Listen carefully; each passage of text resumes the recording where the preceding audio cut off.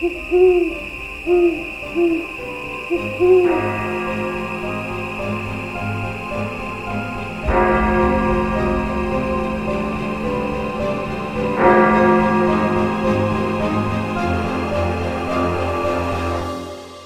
12 past 3.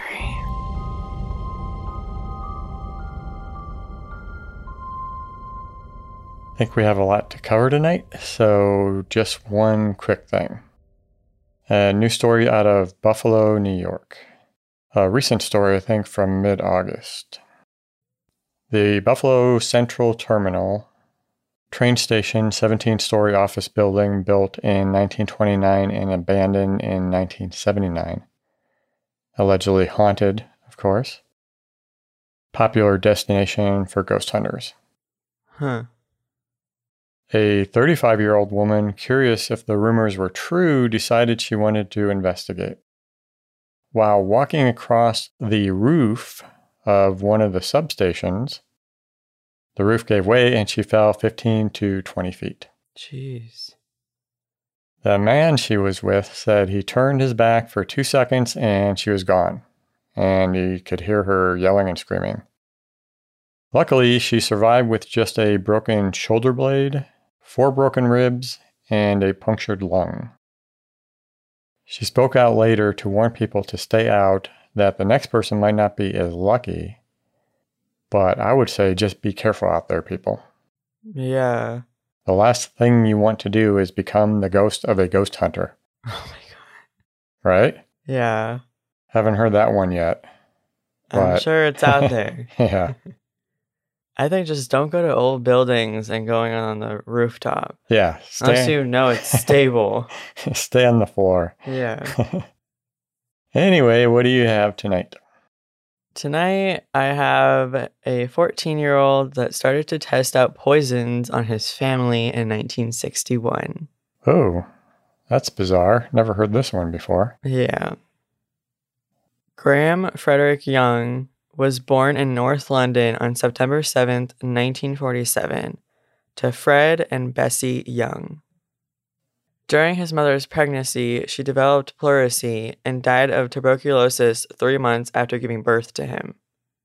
Fred Young was devastated, and Graham was put into the care of his Aunt Winnie, while his older sister Winifred was taken in by their grandparents. Graham spent the first 2 years of his life with his aunt and her husband, Jack, and became very close to them. In 1950, his father remarried and reunited the family again with his new wife, Molly. Graham showed visible signs of distress after being separated from his aunt. When Graham started to read, he would gravitate more towards nonfiction accounts of murders. Dr. Crippen, a man that was hanged in 1910 for killing his wife, was favorited by Graham. When he reached his teens, he had developed an unhealthy fascination with Adolf Hitler and took to wearing swastikas, praising the virtues of a, quote, misunderstood Hitler, end quote, to anyone who would listen. He also read widely on the occult, claiming knowledge of Wiccans and local covens, trying to involve local children in bizarre occult ceremonies, which involved sacrificing a cat on one occasion. His only interests academically were chemistry, forensic science, and toxicology. His father supported his interests and bought Graham a chemistry set, which had his attention for hours at a time. By the age of 13, Graham's extensive knowledge of toxicology gave him the opportunity to convince local chemists that he was in fact 17, and he acquired a dangerous quantity of the poisons antimony, digitalis, and arsenic for study purposes, as well as quantities of the heavy metal thallium. Well, that's concerning. Yeah. Well, it's concerning that he convinced him that he was 17 and that's somehow an old enough age to get that stuff. Yeah. Well, yeah, that you could even get it at 17. Yeah. Yeah. I also found it interesting. I was thinking about that time period and how difficult it must have been to find information about the things that he was interested in as far as murders and stuff. Yeah. It's not like today where you can just go Google and find just about anything you want. Well, like news articles and stuff. Yeah, I guess. Yeah. Yeah. I don't know how easy it was to look at past news articles back then. Or if he spent a lot of time in the library. Yeah. Eager to put his knowledge of poisons to the test, his first victim was a fellow science student, Christopher Williams. Christopher suffered an extended period of vomiting, painful cramps, and headaches. The cocktail of poisons left medical experts baffled. Christopher was lucky to survive, which was likely because Graham couldn't fully monitor the illness of his victim when he was sick at home. He decided to focus on a group to whom he had an unlimited access to, which was his family.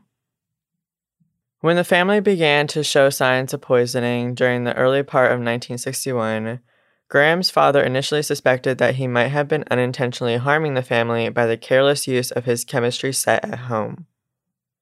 There wasn't any suspicion of intentional poisoning, especially since Graham had also been ill on a number of occasions. It is still unclear whether this was to avoid detection, if it was thorough scientific interest in his own reaction, or just carelessness of exactly which teacups he had poisoned. Well, I can't imagine poisoning myself just to see what happens. Yeah. That's bizarre. But I guess if you're in the mindset, Yeah. I don't know. And the mixing up the teacups would suck. Yeah, but that wouldn't really surprise me with how young he seemed to have been. Yeah. But I don't know.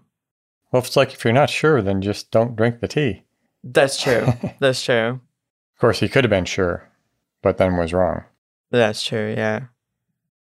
When Graham's elder sister, Winifred, was found by doctors to have been poisoned by belladonna in November of 1961, their father again suspected him but took no action. Molly Young, his stepmother, became the focus of Graham's poisoning. She gradually became more ill until finally on April 21st, 1962, she was found by her husband moving around in agony in the back garden of their home. She was rushed to the hospital where she died later that night. Her cause of death was determined as a prolapse of a spinal bone, and she was cremated, not surprisingly at Graham's suggestion. So the son suggests, hey, maybe you should cremate her. Yeah. And the dad's like, oh, okay. Yeah. Well, going back though, they knew she was poisoned by a certain substance, which he had. Yeah. And they only suspected that he might have poisoned them. Yeah. I would be like, get these chemicals out of the house at the very least. Well, especially at the part where the dad thought maybe it was unintentionally because of careless use. Yeah, and then say, well, get all this stuff out of here. Yeah. Nope, that's not what happened. Unfortunately. It was later discovered that she had developed a tolerance to the antimony, which Graham was slowly poisoning her with, and he switched to thallium the night before her death to speed up the process. There were also reports of nausea and vomiting attacks at her funeral. Oh, my gosh. So was he experimenting on them, or was he actually trying to kill them without suspicion? Experimenting. Wow. Following Molly's death, Fred's attack of vomiting and cramping became more frequent and severe. He was also admitted to the hospital where he was diagnosed with antimony poisoning. Luckily, he survived his son's experimentation, but he could not face his son's responsibility. Graham's school chemistry teacher contacted the police when he discovered poisons and copious material about poisoners in Graham's school desk. They're just now getting suspicious? Yeah. Well, I think after his father found out he was being poisoned, he just wanted nothing to do with. I'm just amazed it took him that long to take action on it or not seriously suspect him. Yeah. Well, I mean, he's just a kid. I don't think you want to expect a kid. I guess kind of blind to it. I suppose if parents are kind of oblivious to their kids' interests. Yeah. Not really knowing that he had this fascination with death Yeah. and murder. I don't know. I can understand the parents not knowing part. Yeah. But knowing that he has all these chemicals that he's playing around with and everybody in the house keeps getting sick, kind of got to put two and two together. Yeah, no, I agree with that. Graham was sent to a police psychiatrist where his knowledge of poisons soon became apparent, and he was arrested on May 23rd, 1962. He admitted the poisoning of his father, sister, and school friend, but no murder charges were brought against him for the murder of his stepmother, as any evidence had been destroyed at the time of cremation. Well, I guess smart on his part for suggesting she be cremated. Yeah, it's kind of scary that he was so young and thinking that far ahead. Yeah. Only at the age of 14, he was committed to Broadmoor Maximum Security Hospital, the youngest inmate since 1885, for a minimum period of 15 years. Wow, that's crazy. I was thinking, I guess, lesson learned, don't give your kids chemistry sets. Yeah.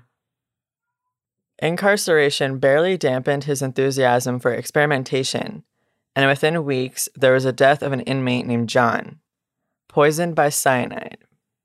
Where the hell did he get cyanide? Graham claimed to have extracted cyanide from laurel bush leaves, but his confession was not taken seriously, and John's death was recorded as suicide. Really? Mm-hmm. Now that's bizarre. Is it, though? Bizarre that they didn't take his confession seriously. Yeah. Wouldn't you think they would say, okay, well, show us how you did it? And then if he could do it, then they know it's true. Well, how the heck is he that young and knowing how to do that? I don't know, a little genius. Murderous genius. Yeah. Staff and inmates' drinks were found to have been tampered with, including the introduction of an abrasive sodium compound, commonly called sugar soap, used for preparing painted walls, into a tea urn that could have caused mass poisoning had it not been discovered. Geez, at what point are they going to say, maybe we should lock this guy up? He is locked up. Well, he obviously has freedoms in a mental institution, right? That's true. Put him in a cell. Get him away from other people's food and drinks. Yeah. Yeah, that I don't understand how he has access to foods and drinks. Can you imagine these days someone like that working at a fast food restaurant? I don't want to think about it. Don't eat out. Yes. He continuously read about poisoning, but kept his obsession pretty well hidden when authorities made it clear that appearing less obsessed would speed up his release. By late 1960s, Graham's doctors seemed oblivious to his continued fascination and recommended, in June 1970, that he be released as he had been, by their words, cured. Assuming they missed the boat on that one. Yes. He celebrated by telling a psychiatric nurse that he intended to kill one person for every year he had been in Broadmoor. The comment was recorded on his file, but was never taken into consideration for the decision to release him. Really? Yeah. Oh my gosh. At this point, I'm not really that surprised. I guess, but wow. When Graham was released on February 4th, 1971, at 23 years old, he went to stay in a hostel but had contact with his sister, Winifred, who had moved following her marriage. Despite having been poisoned by him, she was more forgiving than her father, who initially wanted nothing to do with his son. Can't say I blame him? I don't blame him either. I wonder if she was more forgiving. I'm not exactly sure how much older she was from him, but I wonder if she was more forgiving because she was around the same age, like younger and kind of naive. Yeah, I could see that. She was concerned by his fixation with his crimes as he took great delight in visiting the scenes of his past crimes. Warning signs. Yep. He made trips to London where he stocked up on the antimony, thallium, and other poisons required for his experiments. And a fellow hostel resident, 34-year-old Trevor Sparks, was soon experiencing cramps and sickness. Another man he befriended experienced such agony that he took his own life, although no connection to Graham was established at the time. Wow, this guy is scary. Yeah. Well, he warned the nurse. Yes, he did. And they didn't listen. Nope. Graham found work as a storeman at John Hadland Laboratories, which was a photographic supply firm.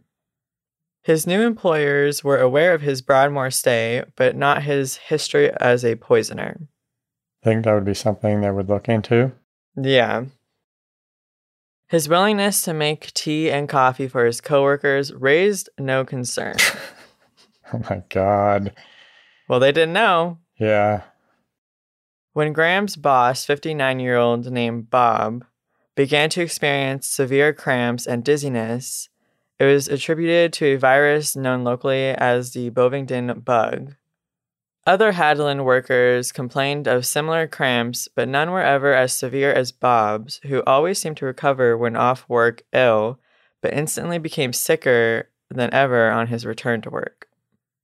Wow, yeah, I guess if they didn't know, Yeah. if they would have only known. He was eventually admitted to the hospital where he died on July 7th, 1971, and his cause of death was recorded as pneumonia. Wow, that's crazy. Yeah.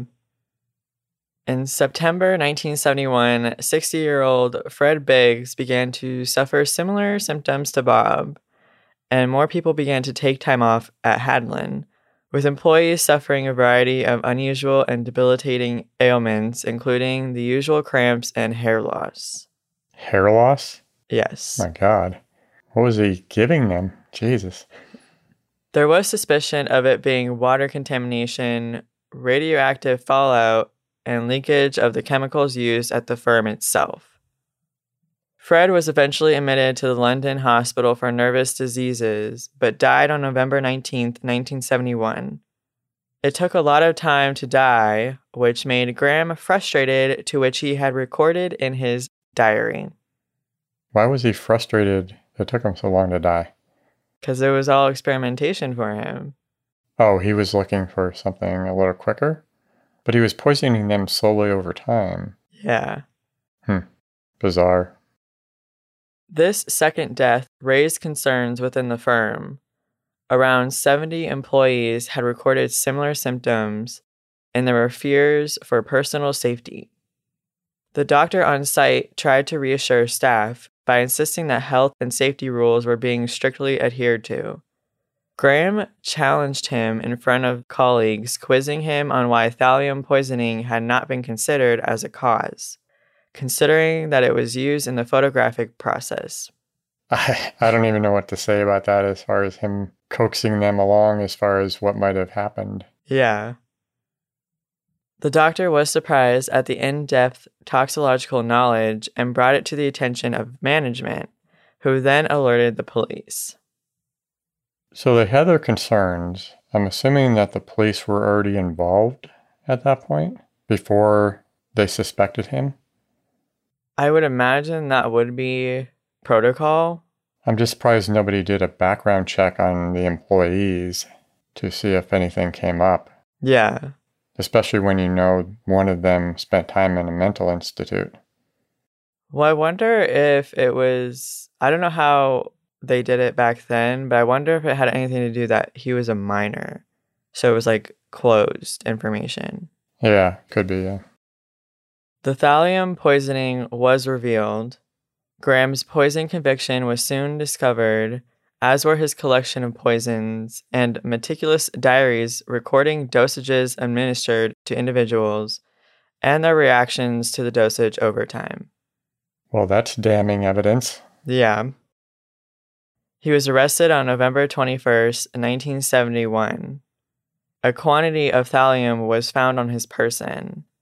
He admitted to the poisonings but refused to sign a written admission of guilt. Well, at that point, did they really need his admission?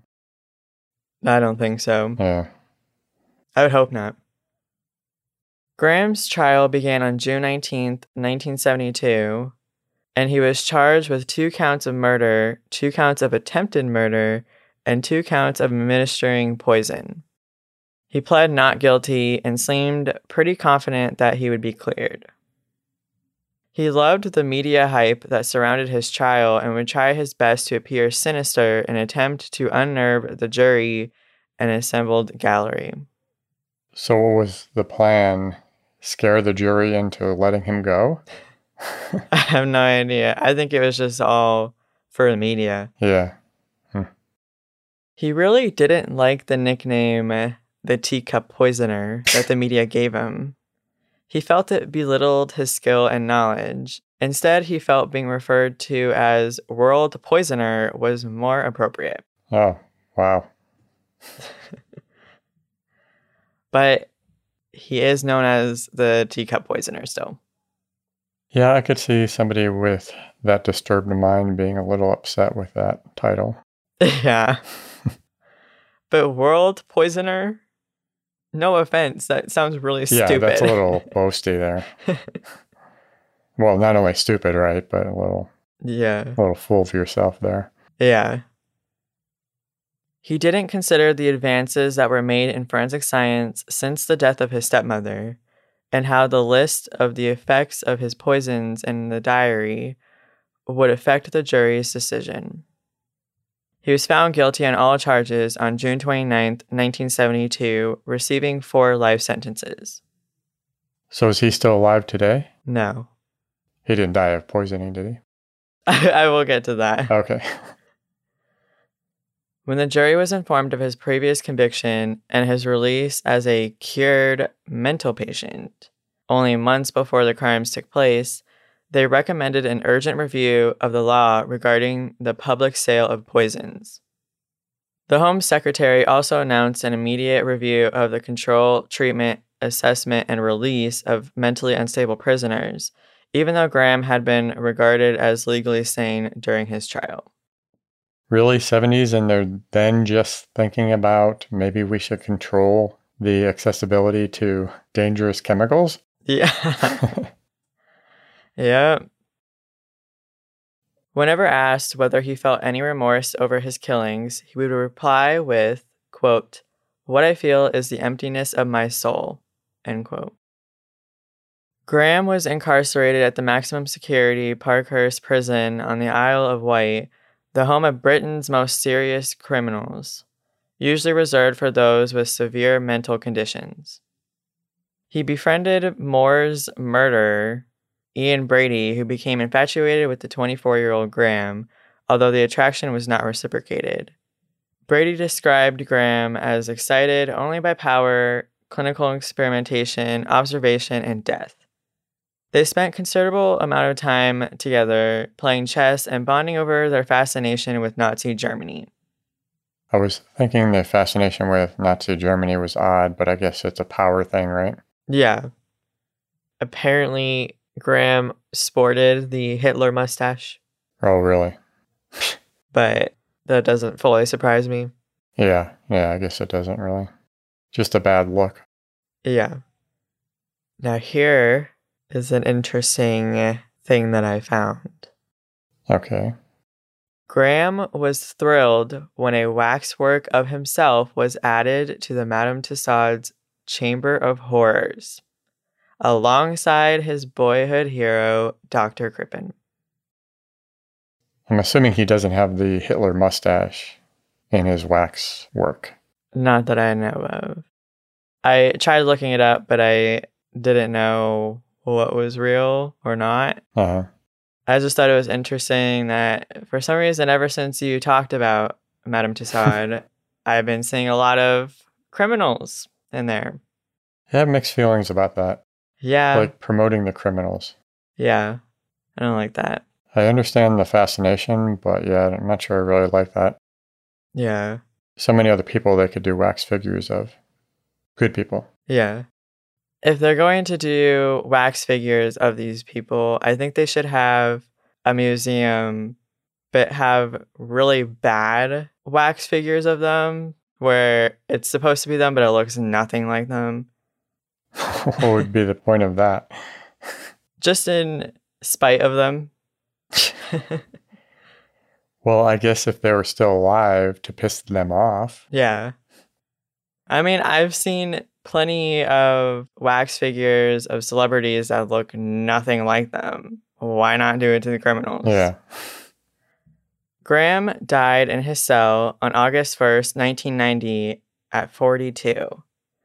The official cause of death was heart failure, although there was some speculation that the inmates that were always wary of him may have poisoned him, or that he grew tired of prison life and poisoned himself in one final gesture of control.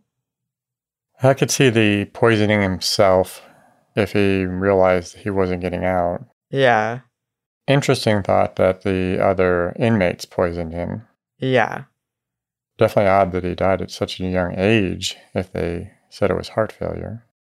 I don't know about... Oh, I was going to say I don't know about back then, but that was 1990, so... Yeah. Yeah, that is... bizarre. Imagine what he could have accomplished if he wasn't a psychopath with his knowledge. Oh. I thought you were talking about, like, what he could have accomplished, as in, like, how many kills he could have had. No. I'm thinking about if he was a good person... Yeah. with his knowledge and his obsession with chemistry, what he could have accomplished. Yeah. For society. It is interesting to think about that. Yeah. I wonder how many of those are out there that end up going the psychopath route. Yeah. When they're super intelligent. Yeah, it's unfortunate and it's terrifying. Yeah. Sad. Yeah. That is it for my story.